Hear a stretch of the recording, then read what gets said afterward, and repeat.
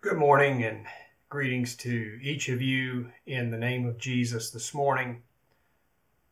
The message that I felt the Lord leading me to today is a little bit more of a negative message, more of a message of warning to us, but it's born out of a need that I see in my own life. I enjoy laughing with people. I enjoy having a good time. And I would say that most people do. I believe that humor has a valuable place in our interactions with one another. It can bring relaxation to a tense situation, or it can just be the normal outflow of relaxed relationships. And I think that's good. I believe that families and friends should laugh often together, and that it should be part of the way that we enjoy each other's company. The question is, can it be overdone? That's the question that I've been thinking about some recently. Can funny things become an obsession and we forget how serious life is? You know, things are so easy here in America. For the most part, we don't have the day-to-day struggle of survival that has been a big part of the human experience in history. And one of the things that I've noticed in my life is how easy it is to fill my life with the trivial, with the light and easy. It's so much easier to have fun than to deal with the things that are difficult. But is that good?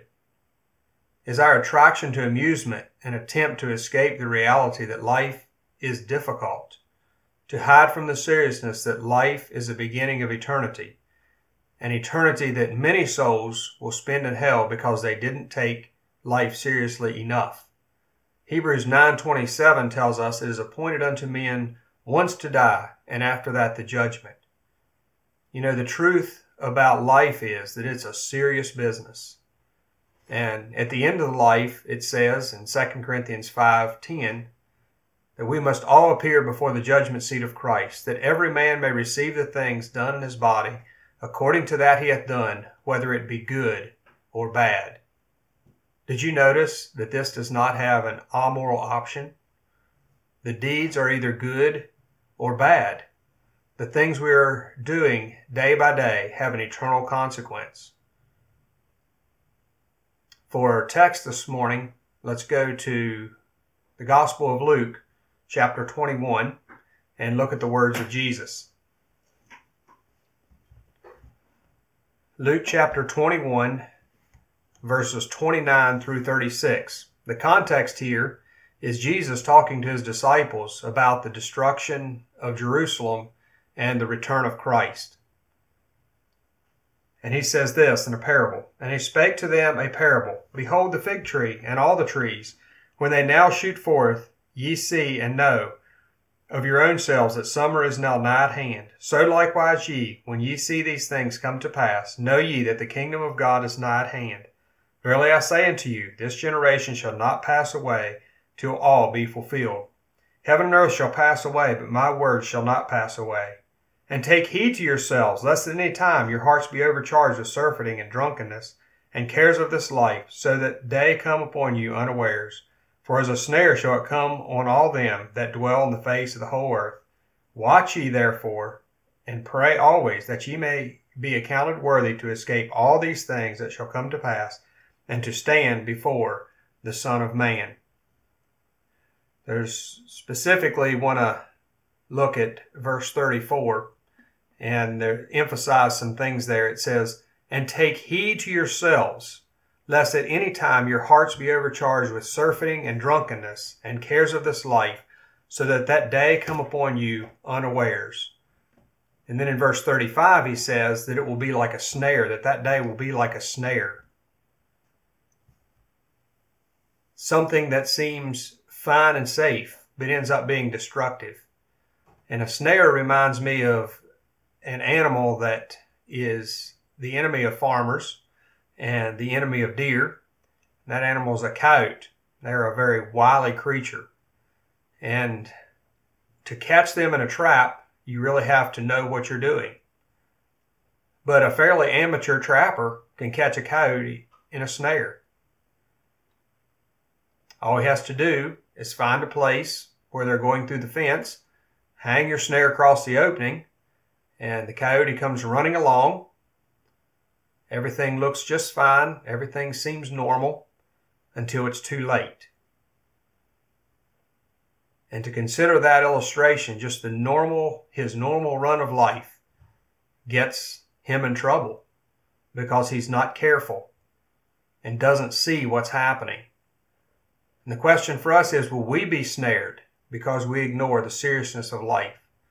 Because we become distracted from the eternal and spiritual realities of our existence?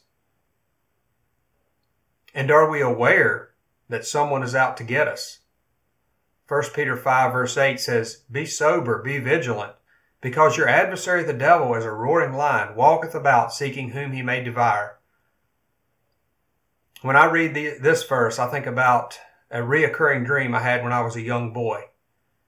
In the dream, I would be out behind the house or in the garden or somewhere not far from the house, and I would look up and hear running across the field was a lion.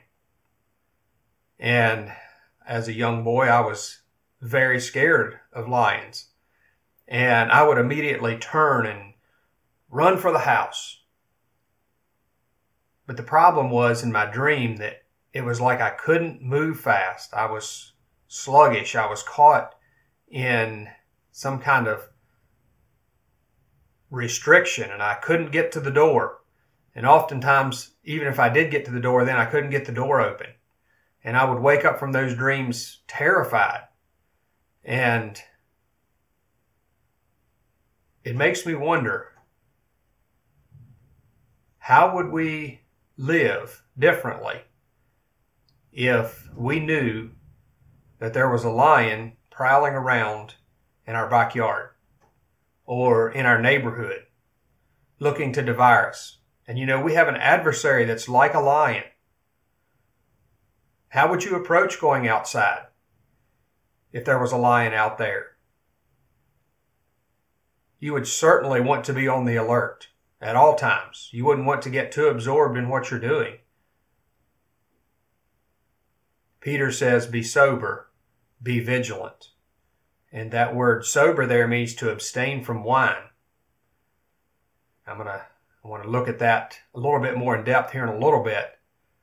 And the word vigilant means to keep awake and to watch. And those are very similar concepts to what Jesus talks about in the passage we just read from Luke. Looking back now at that, Jesus says in verse 34, he says, "Take heed to yourselves."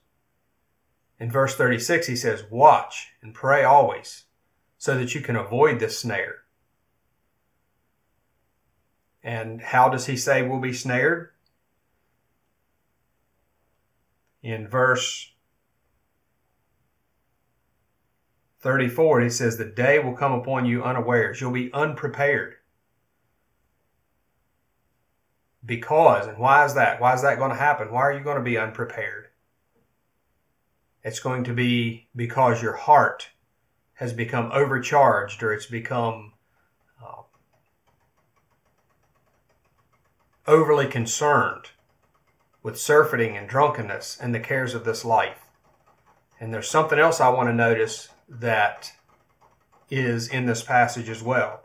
And that's the fact that it's going to be that time is the snare.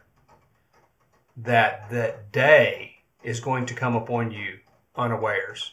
And I want us to remember that, because I think that's important, and it's an important part of what I want to share later on in the message, that time is part of what is involved in this thing of life, and that we are moving through life and in what we call time, and how we use that time and what we do with that time is so important in coming to the end of time and facing Christ, standing before him.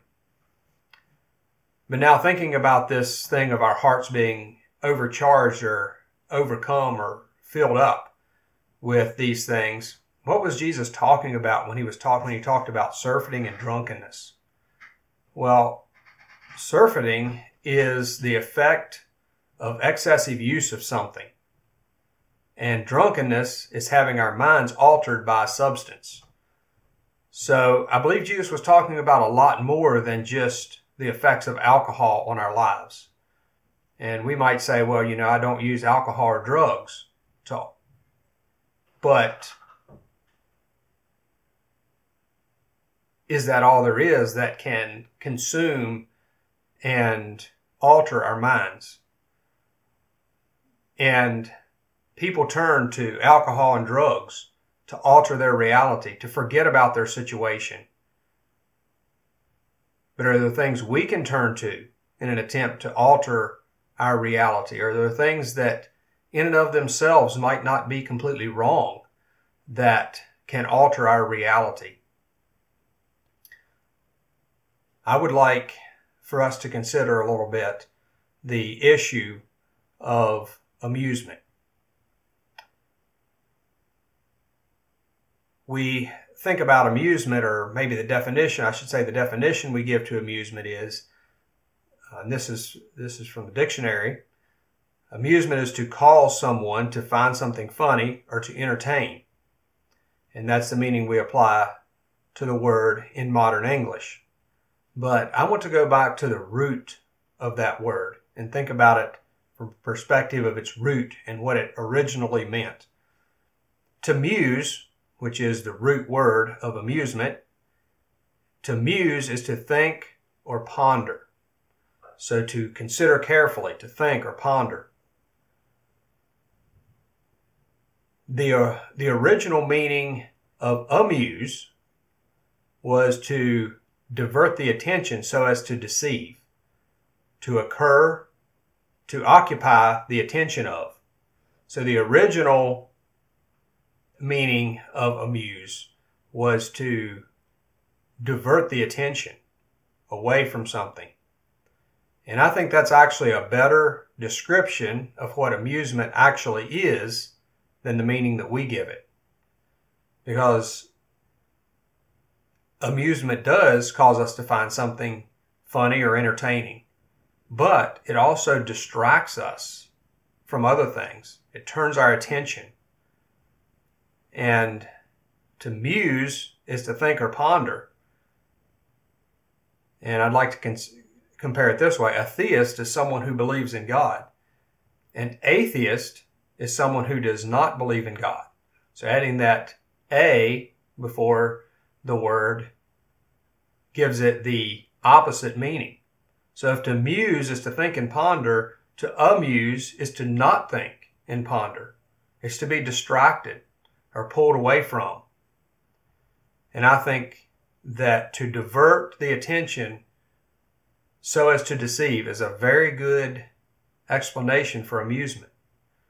Now, to be amused by something isn't wrong in and of itself. But what if we're consumed by it? What if it's excess? What if we have taken it too far? And that's part of what I'm trying to focus on or think about.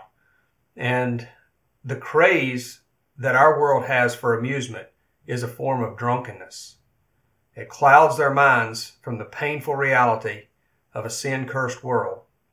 Entertainment becomes a pursuit of life, but entertainment doesn't satisfy, and so it becomes a snowball effect of more and more, bigger and better. And I believe that Satan is using amusement to divert the attention of humanity so as to deceive them from this reality, from the reality that the spiritual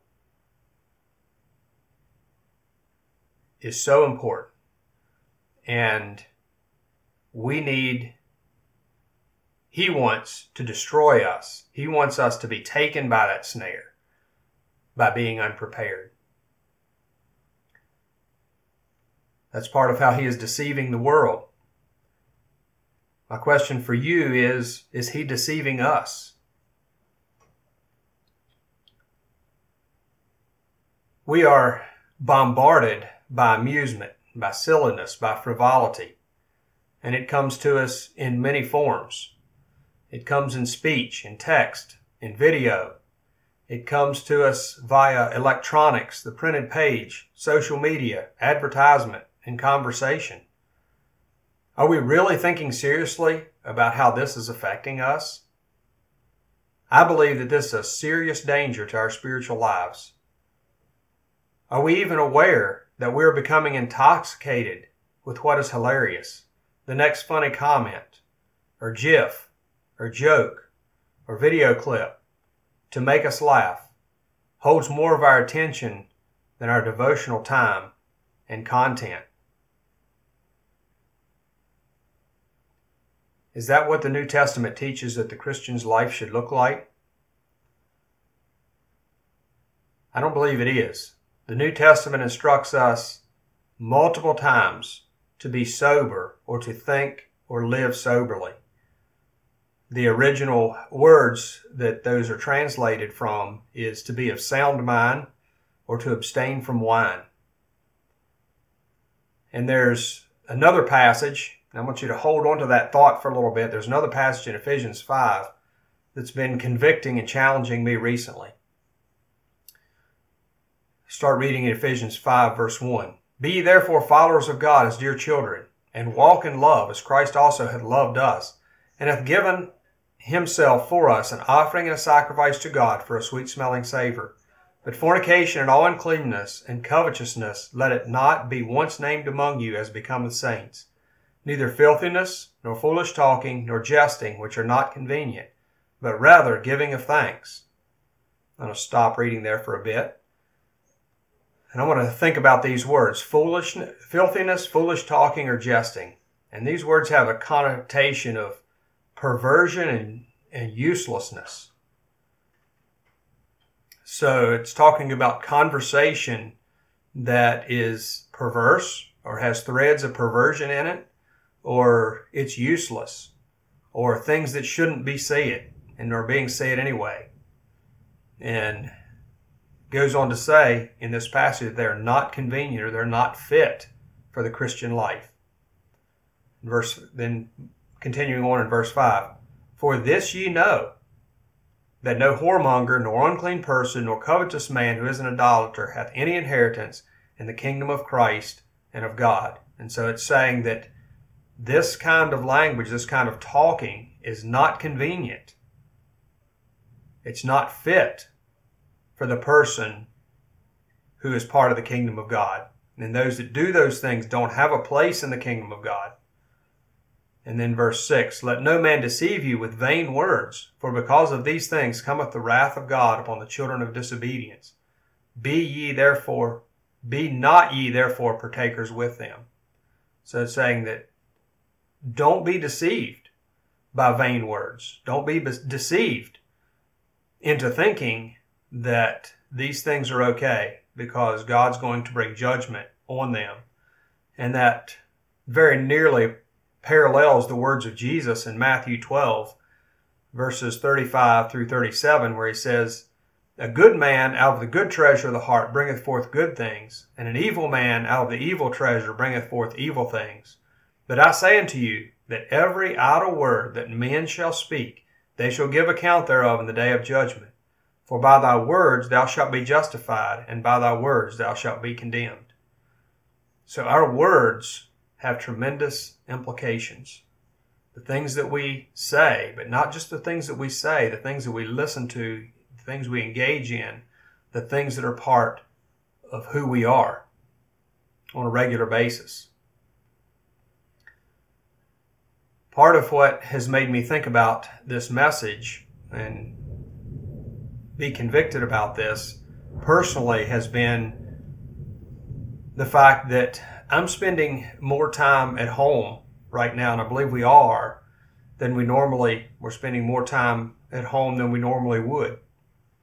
And it's time that we might have otherwise used for some kind of productive work or service. And what are we doing with that time? What are we filling it with? Are we filling it with things that are spiritual, things that are challenging to our spiritual lives? Are we growing spiritually during this time? Or are we filling our time and our thoughts and our energy with things that are not worthy, things that are foolish, things that are frivolous? Here in this passage in Ephesians, verses 8 through 13, it talks about light and darkness. And it talks about how that we, as children of light, should relate to the world, to the things of this world, as representatives of the light. And then in verse 14, it says this, "Therefore he saith, Awake thou that sleepest, and arise from the dead, and Christ shall give thee light." Light makes things manifest. It shows them for what they really are. And it's saying, wake up and rise from the dead, and Christ will give thee light. And you'll be able to see the way things are in your life. You'll be able to evaluate them accurately. You'll have light into how you live. Then it goes on to say in verse 15, "See then that ye walk circumspectly," or that you walk right, "not as fools, but as wise, redeeming the time, because the days are evil." Notice what it brings back in again. It brings back in time. You know, life and time are so closely knit together. Your time begins and ends with your life. And how we use our time is how we use our life.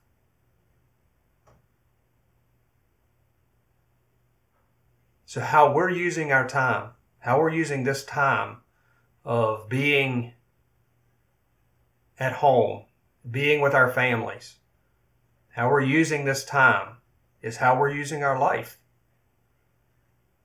And you know what it says right after it tells us to redeem the time? "Wherefore, be ye not unwise, but understanding what the will of the Lord is. And be not drunk with wine, wherein is excess, but be filled with the Spirit." And you know, some years ago it just hit me that the Spirit is also mind-altering.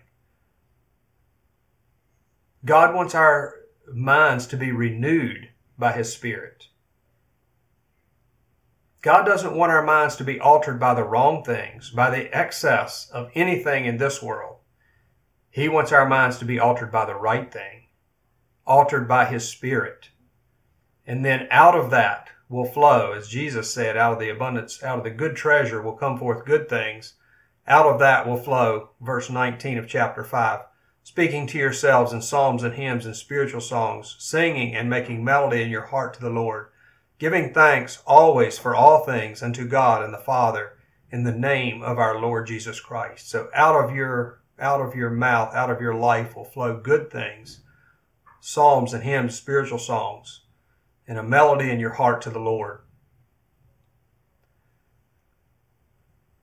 I'd like to bring this together for a conclusion. I believe one of the biggest challenges that we're facing as Christian church is our thinking. You've heard the saying, "A jack of all trades and a master of none." And I'm afraid we're thinking a little bit about many things, but not much about anything. I'm afraid that we're becoming too distracted to think deeply about the things of God.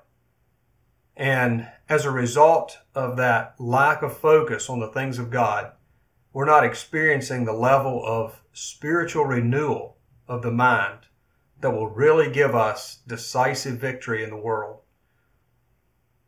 And I believe that's very much part of Satan's ploy and desire to tear down the church through distraction, through frivolity, through foolishness.